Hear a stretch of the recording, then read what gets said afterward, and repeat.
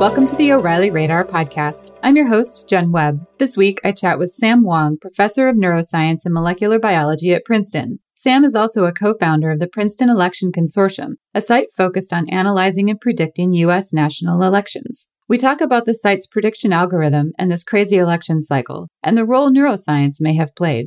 We also talk about the current research Sam and his team are working on, the U.S. Brain Initiative, and the powerful role governments play in academic research. Enjoy the episode.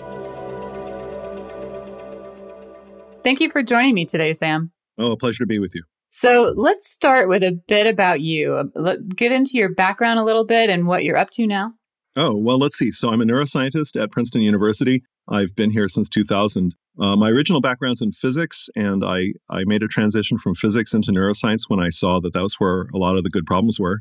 And since then, I've worked on all kinds of problems in neuroscience and also in actually politics, oddly enough, because the statistical tools are kind of similar. Right. You mentioned the politics, so we'll start with that before we get into the neuroscience and the brain research. One of your very topical projects is the Princeton Election Consortium. Can you give us an overview of that project and how your prediction algorithms work? Sure. So as I said, I run a neuroscience research laboratory, and we do a lot of reasonably advanced signal processing where we have to extract signal from noisy individual observations. And that's a pretty standard thing that people have to do in experimental sciences. So the Princeton Election Consortium is basically my effort to turn that into getting a really clear view of the presidential race and also down-ticket races. And so what we do at the site is we collect publicly available polls. This is a website that's at election.princeton.edu. We take those polls and then feed them into a script that I've written and scripts that my students have written. And on an automated basis, we take those polling data and we turn the polling data into a clear, sharp snapshot of exactly where the presidential race appears to be at any given moment on any day during the campaign. And so it's sort of a tracking index that says what would happen in an election today. And we do it using what I would call optimal statistical tools. And how does your technique differ from other prediction sites like 538? Yeah, so my site started in 2004 during the Kerry versus Bush campaign, and that was a really close race where the lead switched several times. Right. And when I started doing it, there were just a few people doing it, a few hobbyists. There's a computer scientist in the Netherlands named Andrew Tannenbaum who just served up polling data on a map and an automated feed. So that was the way he did it. And there were other hobbyists who did it too. So here's what we do.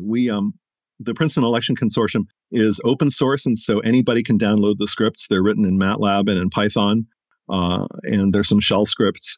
And so anybody can download the stuff and run it for themselves. They have to have MATLAB, so that is something that they need to be able to run. We try to keep it simple. So over at 538, there's a very technical approach that I think I'm not really sure. I don't know much about it, but I think that it's sort of an econometric approach where what they're attempting to do, it seems, is adjust every data point one by one and try to get each data point as well adjusted as they can, and then put them all together into a single snapshot. So what we do is something that doesn't require those adjustments, and really anybody who reads the Princeton Election Consortium could do it. We take all the available state polls for a given state, say Virginia, for example, which is a competitive state. And we take the median margin for that state between Hillary Clinton and Donald Trump, the median margin of all the polls. And that gives the best estimate of what the likely margin is going to be in the election. And then we use the spread in that set of data to figure out how probable it is that Hillary Clinton or Donald Trump is in the lead. So that's one probability. And then we do that over and over again for all 51 races, the 50 states plus the District of Columbia. And we do it over and over again. And so in each case, there's an outcome that's it's like a coin toss, except the coin toss is worth some number of electoral votes. And then combine all those probabilities using just some simple math trick, a function in MATLAB that's called convolve. But anyway, we turn all those probabilities into an exact distribution that has lots of sharp peaks in it, corresponding to particular combinations of states. And it's anywhere from 0 to 538 electoral votes for Hillary Clinton, and the same for Donald Trump. So all that's done automatically, and then that tells us how conditions are today. And then on top of that, we add some assumptions about where things are likely to go by election day, and that's a random drift factor. And that random drift factor gives us a view of what is likely to happen on November 8th. Interesting. So we do ahead. that. So we do that, and there's more stuff to talk about how to sharpen the prediction and make it as accurate as possible. And there's also down ticket stuff in the Senate and House that we also do. Right. And so you noted that you started this in 2004. So this is your fourth U.S. presidential election, right? That's right. Yeah. And so was this one more difficult to predict?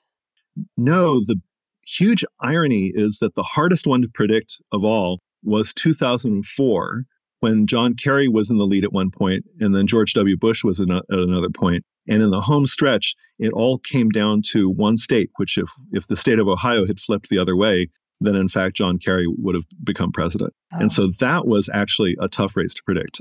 It is an irony that the whole poll aggregation business that's been made so famous, mainly by Nate Silver, it has really become famous during a period when races have become less suspenseful. And there's two reasons for that. One is that in the two races since then, 2008, 2012, and now this year, races have become more stable. There's something that's made races more stable generally in the last 20 years. And we're now in the third election in a row when things are relatively stable by historical standards. And so Hillary Clinton's been in the lead for the entire season, as measured by my state polling snapshot. And her lead has gotten smaller or larger, but she has always been in the lead. And this is the first time that an open presidential race, where there's no sitting president running for re-election, this is the first time that an open presidential race has been like this since Eisenhower was first elected in 1952. So from a statistical standpoint, it is a really calm, I wouldn't say boring. Nobody could call this race boring, but it's been a really steady race, statistically speaking, because of how stable public opinion has become in the last 20 years. Right. And so this next little bit that we talk about here won't be evergreen. So I apologize to the future people who've already endured the reality of this. But so as of this morning, you've got Clinton's probability of winning at 95% random drift and 97% Bayesian. So first of all, the difference between those, the random drift is the prediction of what's going to happen. And the Bayesian is, okay, go ahead. Yeah, tell me the difference between those two. Yeah, no. So the Bayesian is my best estimate of what is going to happen. So here's how to unpack this. So I went through this big song and dance with you about how we come up with a snapshot. What we do with that is convert it to a prediction. And the way to convert it to a prediction is to first convert that electoral outcome into a margin. So it's not, I call it a meta margin. So it's how much the polls would have to shift in either direction in order to make the election a perfect toss-up where we would have no idea what would happen in either direction. So first we convert it to a meta margin. Then the question is, well, how much could opinion move? And so random drift refers to the idea that, well, opinion could move in either direction. And so if it could move in either direction and we have no idea what, then there's a 95% probability as of today, which is October 12th, that Hillary Clinton would still be in the lead on Election Day. Now, the Bayesian thing is my best attempt to use the polls, the same polls that I used to take the snapshot, except now I use those same polls to figure out where the drift is likely to go. And the assumption that I put in here is something that's worked pretty well for the last three elections. It's actually worked even pretty well all the way back to Eisenhower if you look carefully at the data, which is that in any given moment in time, we have a pretty good idea of where opinion is likely to go because opinion's been measured since the beginning of the year in polls. And so there's a range over which people are likely to have change their minds. And that range is what I set as the likely range, and that's called a Bayesian prior. And so the idea is that that's the likely range of where things are going to be. So sure, opinion could drift, but it's more likely to be in that range than to go outside that range. And so what the Bayesian probability here is taking into account the fact that we already know a lot about where people have mentally been since the beginning of the year. And once we put that in, since people have been, on average, the electoral mechanisms have favored Hillary Clinton and not Donald Trump, that improves her win probability a little bit to 97%. Now, we're pretty late in the season now. It's less than 4 weeks to the election. And so at this point, random drift is really going to become the most important factor here because there's just not enough time for people's opinions to change very much. And so at this point, the random drift probability and the Bayesian probability are going to get closer and closer to each other. Right. And so how you sound like you're very, very confident in this prediction. What would have to happen to turn it on its head for Trump to win? What would have to happen for Donald Trump to win the presidency? I just want to sleep better at night. Okay. Okay. So you don't want me to you don't want apocalyptic language about the sky's turning red or something. Right. Like that. Right. So in terms of numbers, what it would take to happen is that if you take undecided voters plus Gary Johnson and Jill Stein voters, that adds up to about 10%. The reason that opinion's been so immovable in the last 20 years appears to be what political scientists call polarization, where people get really set and they really become committed to their party and against the other party. And that's been true for ever since Clinton's reelection in 1996. And so people are not very movable. And this election being so volatile emotionally has the ironic effect of making opinion stable. Because if you feel very strongly emotionally, which a lot of people in the U.S. do right now, about the presidential race, then your opinion is not likely to change. And so what that means is that what it probably comes down to is what undecided voters are going to do, what Gary Johnson supporters will do, and what Jill Stein supporters will do. Usually, minor party candidates lose support in the home stretch. So most of those Gary Johnson and Jill Stein supporters are going to eventually choose up sides. They're probably going to choose whichever candidate they like less. So if they like Hillary Clinton less, then they'll vote for Trump. If they like Donald Trump less, then they'll vote for Hillary Clinton. So there's about 10% of people undecided right now, or Johnson and Stein supporters. My estimate is that they would have to break about, they would have to break about 5-1 in favor of Donald Trump for Trump to have a chance at winning the presidency. So that's approximately what it would take. And have we ever seen anything like that in history? That would be unusual. Okay.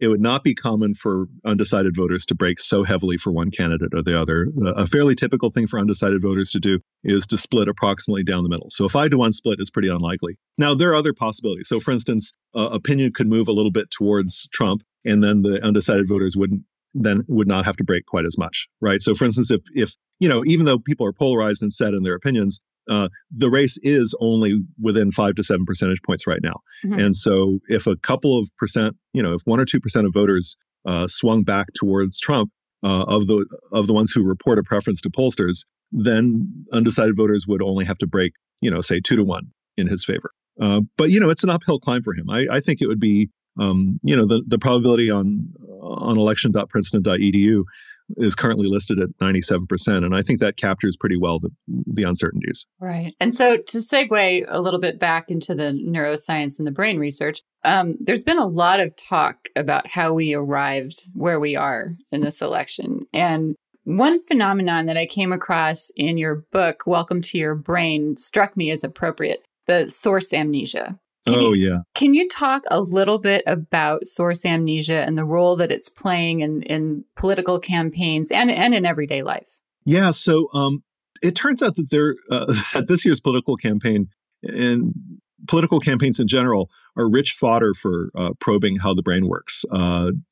As you say, source amnesia. Another example of the neuroscience and the cognitive science of voting is undecided voters. How undecided are they? So there's all kinds of things that one can bring up. But in the domain of source amnesia, I wrote about this with my book co-author Sandra Amit, back during Barack Obama's first term, as actually before he became president. In the summer of 2008, Sandra and I wrote a piece in the New York Times with the title, I think the title was How Lies Live and Grow in the Brain. And people are welcome to look this up. Basically, we were trying to figure out why is it that so many people it was something like 20% of people at the time believed that Barack Obama was not born in Hawaii, where he was born, but in Kenya. And so the idea being here that what is now called the birther movement of people who doubt the birthplace of an American who was the favorite to become president. So there's a lot to unpack here. One thing is that we live in a complex media environment where there are pretty credible sources that get fact-checked, which involves places like NPR or the New York Times or the Wall Street Journal. And then we have other sources that seem to be only loosely fact-checked or not fact-checked at all, like Breitbart or honestly, Fox News has a lot of things on it that aren't really true. That's just that is the case. A lot of things they say are true, but a lot of things they say seem to not be true. And so in a mixed media environment where there's all kinds of information coming at us, it is really hard for people to remember where they heard a thing. And it's quite common for people to say things like, well, I heard X, and then they're unable to remember where they heard it. So, for instance, I don't know, what's the capital of France? Paris. Okay, where were you when you learned that fact? No clue. Okay, so that's good. If you had remembered, I would have been really impressed and shocked. That would have been amazing. So what happens is that when the brain acquires information, it sorts out the information from the context and basically discards the context and then keeps the information. And we do this all the time. It's a normal memory mechanism. But one consequence of that is that we will remember, I think I heard that Hillary Clinton gave away secrets to the Russians in her email, or the Hillary Clinton likes peanut butter and bologna sandwiches, or whatever it might be. And I think I saw that in the New York Times. Yeah, that's it. I saw it in the New York Times or the Wall Street Journal or what have you. And so it's possible to remember a piece of information separately from the context in which we heard it. And so that's what psychologists call a cognitive bias, where we forget whether a piece of information is credible. And then there's phenomena like biased assimilation, where we are more likely to accept a piece of information if it agrees with our prior views. And this actually gets back to the Bayesian thing you were asking about. So Bayesian inference is a thing that I do statistically for election prediction, but Bayesian inference is something we all do in everyday life because we have to make sense of the world around us. So to pick the example of Barack Obama's birthplace, if your prior view is that you don't like Barack Obama, or that in your previous experience only white guys become president, then this person, Obama, shows up and he doesn't look like those other presidents. And so something's wrong. And so if you have some bias, even if it's not a conscious bias, if something seems off to you, or it seems disagreeable to you that Obama would become president, then maybe you might become receptive to the idea that he was not born in the US. And so, in fact, if you look at the demographics of birther belief is predominantly among Republican voters. Very few Democratic voters believe this, and also a relatively small number of independent voters. And so, for some reason, it's not like Republicans are dumber than Democrats. There's something about Republicans where they have some prior set of beliefs that leads them to be receptive to the idea that Obama was born outside the U.S. And in that context, it's just a cognitive bias that we have, and we see it in the particular case of that. And so I think that getting back to the general subject of mass media and also narrowcast media, we have all kinds of sources of information available to us now: Facebook, Twitter, news feeds, talk radio, email, and we have all these channels of information, and it's really super hard for any individual to really cut through all that clutter and get accurate information, even if some of those channels of information are high quality. So I think that actually these cognitive biases make it super tough for citizens to really get by in what should be a golden age of information. That's really interesting. And you noted, here's my source amnesia. I can't remember what story it was in, but you noted that it can be unintentional as well. Like the media can be reporting the fact that Obama was not, in fact, born in Kenya. He was born in Hawaii. But by doing that, they're reinforcing the tendency in the people who are already tending to believe that he was not born in the U.S. They're reinforcing that for them. Yeah, this is super tough because consequently, once a story gets legs, it is really hard to undo that story because all people will remember is the false statement. And you may have noticed that when I talked about this, the first thing I started off with was Barack Obama was born in Hawaii. Okay. Right. So, and if you will recall, Barack Obama was born in Hawaii. And that's a real challenge because news media reporters are trained often to fact check and to do a good job within their stories. But, it's not part of your training to go fix somebody else's stories. It's just like, gosh, one might as well try to spoon out the ocean than to fix all the misinformation. And so one tough aspect of news media these days is finding ways. I think for reporters, one of the difficulties is finding ways to put everything into context very briefly within a story so that people understand why something is true or false. And so I think that's one major challenge of conveying accurate information. Another challenge is figuring out how to, this is a big challenge that not any one person can address, but figuring out how to create a media ecosystem in which right information is more likely to get into people's heads. So, for example, it's actually not a bad thing, for instance, for media organizations to bring on people of opposing viewpoints, because bringing in people of opposing viewpoints actually causes ideas to get examined critically. And it's possible to have everything in one neat package where you get to see it all at once. I mean, just to give you an example, it actually gives people a direct comparison between Clinton and Trump to see them next to each other, right? Mm-hmm. Debates have an important function where you see a direct interaction between these two very different candidates. But anyway, getting to the truth of things, I think that it's a major challenge in media, how to get information across accurately to people and have it stick. Right, right. Okay, well, turning to academic research now, yes. What are you and your teams at Princeton working on? Oh, well, in the lab, we're super excited about some stuff we're doing now, trying to understand how cognitive and social abilities arise in the brain. So for the last 15 years at Princeton, I've been interested in how the brain changes in response to experience. So how learning happens and how development happens. And for a lot of that time, I've been interested in sort of the nuts and bolts of how single connections work. We use optical methods and advanced molecular biological methods to watch brain activity in action. We can do things like use optical methods to watch a brain circuit in the brain of a mouse as the mouse is navigating a virtual maze, or as the mouse is investigating some puzzle that it has to solve, like a simple maze. So a lot of what we've been doing is just understanding how the brain integrates information to learn from its environment. That involves multiple brain systems, and I study a brain region called the cerebellum, which people think of usually, if you look in textbooks, it's usually a brain region that's important for balance or movement. But the way it does that is by integrating sensory information to try to keep mental processes on track. So that's a big part of what we're doing now. And in the last few years, if I can go on a little bit. Sure.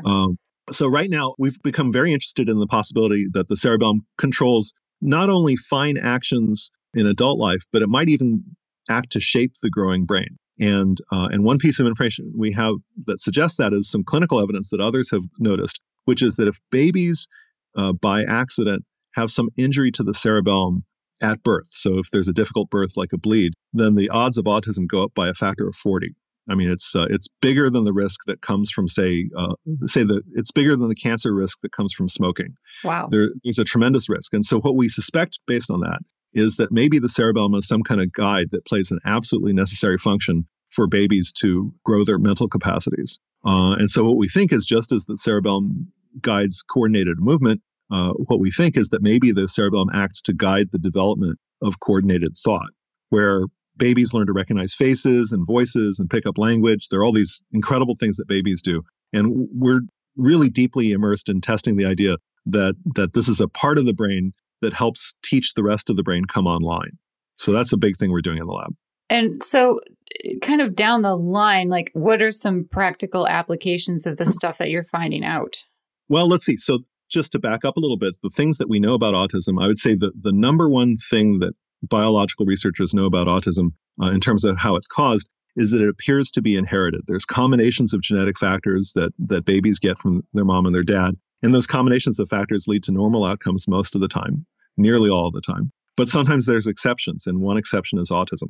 So what I think that could come out of research like mine is the possibility of understanding exactly how those genetic factors get converted into brain mechanisms, developmental mechanisms that drive a developing brain off track.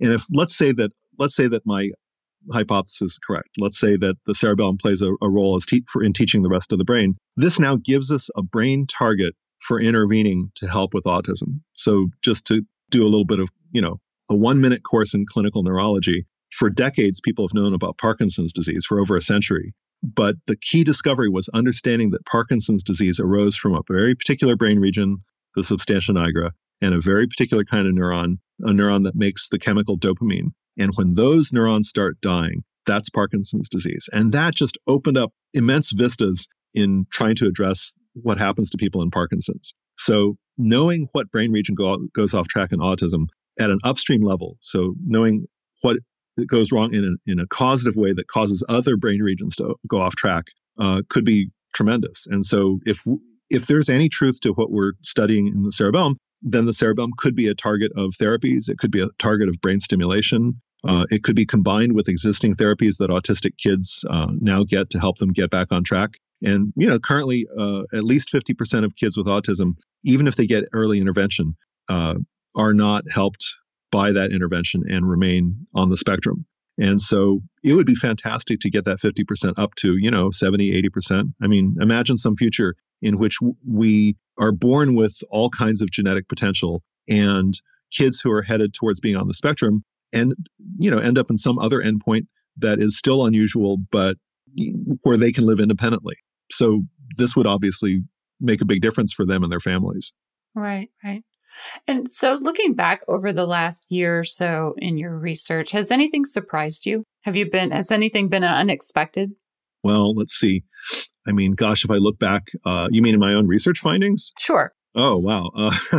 I think in the first phase of being an investigator at Princeton, early on, we were studying how single connections change strength, and we were very surprised that they didn't change in a continuous manner. They were like little digital switches where when a single connection of the brain, which is called a synapse, when a synapse learns, it appears in the first tens of minutes. It's like a little on-off switch where it's binary. It's like it's either high strength or low strength. And that was something that we had not been anticipating. So that was a cool finding that came early on in my research career. Right now, honestly, this business about the cerebellum being a teacher for the rest of the brain, we're just gathering evidence for that, mostly using mice, where we drive the development off track early in development, and we can see that they behave oddly later. And I can tell you that is actually a pretty novel idea.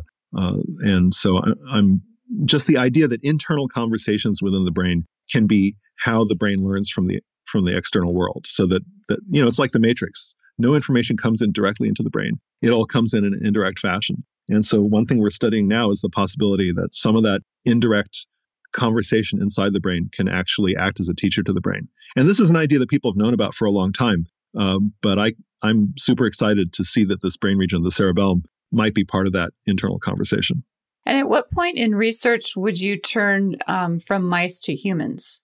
Oh, well, we're actually starting to do that now. We're a little bit early on in this, but one question is whether, in fact, these things that go off track in mice also go off track in humans. So mice and humans have similar brain structures at a very broad level, but obviously human brains have far greater capacities in some ways. And so one question is whether these things port back and forth. So, for example, I said that babies who have a difficult birth with injured cerebellum often turn out autistic.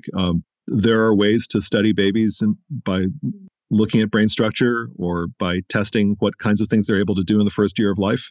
I think it is possible it's a long road, but I think understanding the basic biology of how brains function in animals in the long run very much sets the conceptual stage for understanding what our brains do. And it's this broad canvas in which there is this context that comes from understanding basic brain function that very much puts clinical work into practice or into context. And I've actually had, in the last year, had some just amazing conversations with clinicians and scholars of human development whose experiences very much echo what we see in the lab. And it's been fascinating going back and forth with them.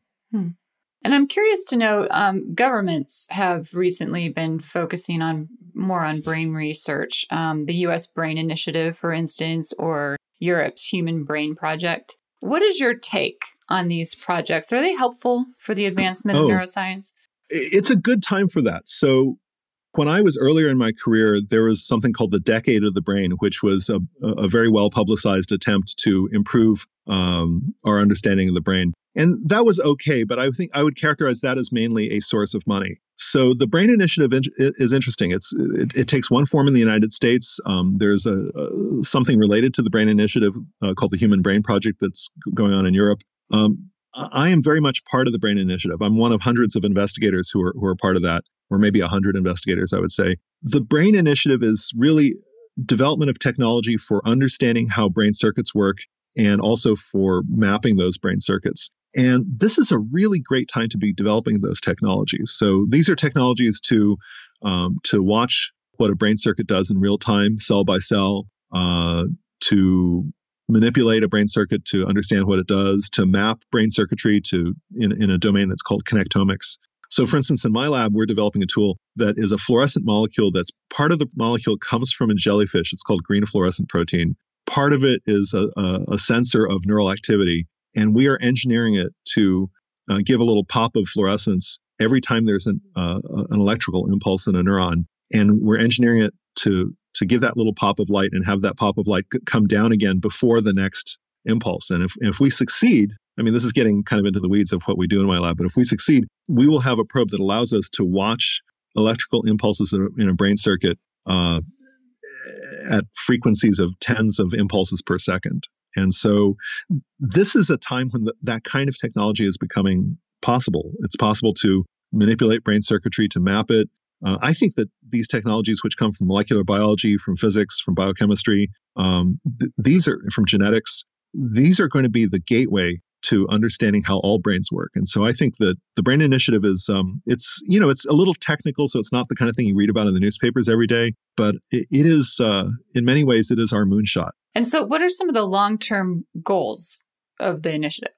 An example of a long-term goal of the initiative would be to understand long-distance brain pathways enough to know what a detailed roadmap or city map, whatever you want to call it, but like a detailed map, not just of where the connections are, but also what the connections do.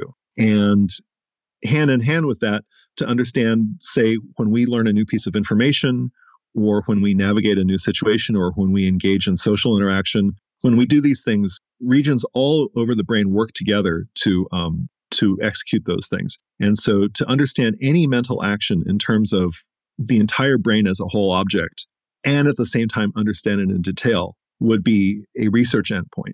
And then that's the research endpoint. And then, at some point when clinicians get hold of these ideas, then the clinical endpoint is going to be to understand what happens when things go wrong, or to help people reach their potential when they encounter an obstacle, or to understand what it is about the brain that could work better. So I think that it's a real gateway to making to helping people be the best people they can be, whether they're babies or old people or just everyday adults. I'm going out pretty far in time now, decades in the future. But I think the near-term goal is to simply understand in detail how the brain works as an orchestra of hundreds of players within the brain all working with each other. And that's something that, it's why I went into neuroscience back in the 1980s. And it looks like it's coming within reach. And so focusing sort of on the government involvement specifically, you worked in the U.S. Senate at one point, is that right? I did. During my postdocs, after finishing my PhD, I was working at Duke, and I got a fellowship from the American Association for the Advancement of Science. And I took a year away from the lab, and I worked on Capitol Hill, and I worked on education policy, research policy. I wrote speeches. So it was a total safari compared with being in the laboratory. I know most people think the lab is weird, but I thought watching how Congress operates up close, that was quite a trip. And so given that experience, you've got, experience in both camps, what role do you think government should play going forward in scientific research?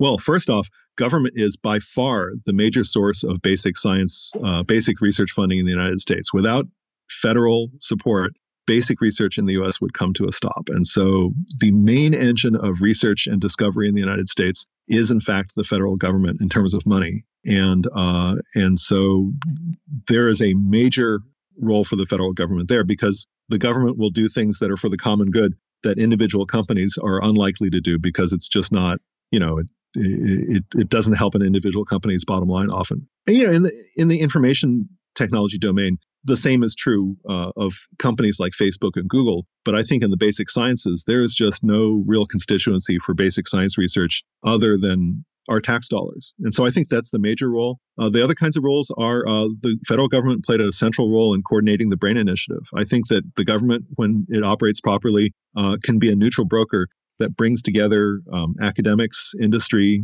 nonprofits, foundations, and so on, can bring everybody together to shoot for goals, whether it be the cancer initiatives, whether it be neuroscience. I think the federal government plays an important role in being a central, I don't know what to call it, public square, coordinating center. Basic research really needs the federal government in ways that I think they're underappreciated. I can tell you safely that if federal support for basic research went away, I would have to hang up my hat and I would not be able to do research anymore. Right. And so to bring us to an end of our discussion today, I ask everyone this at the end. Who and or what are you finding inspiring today? Wow.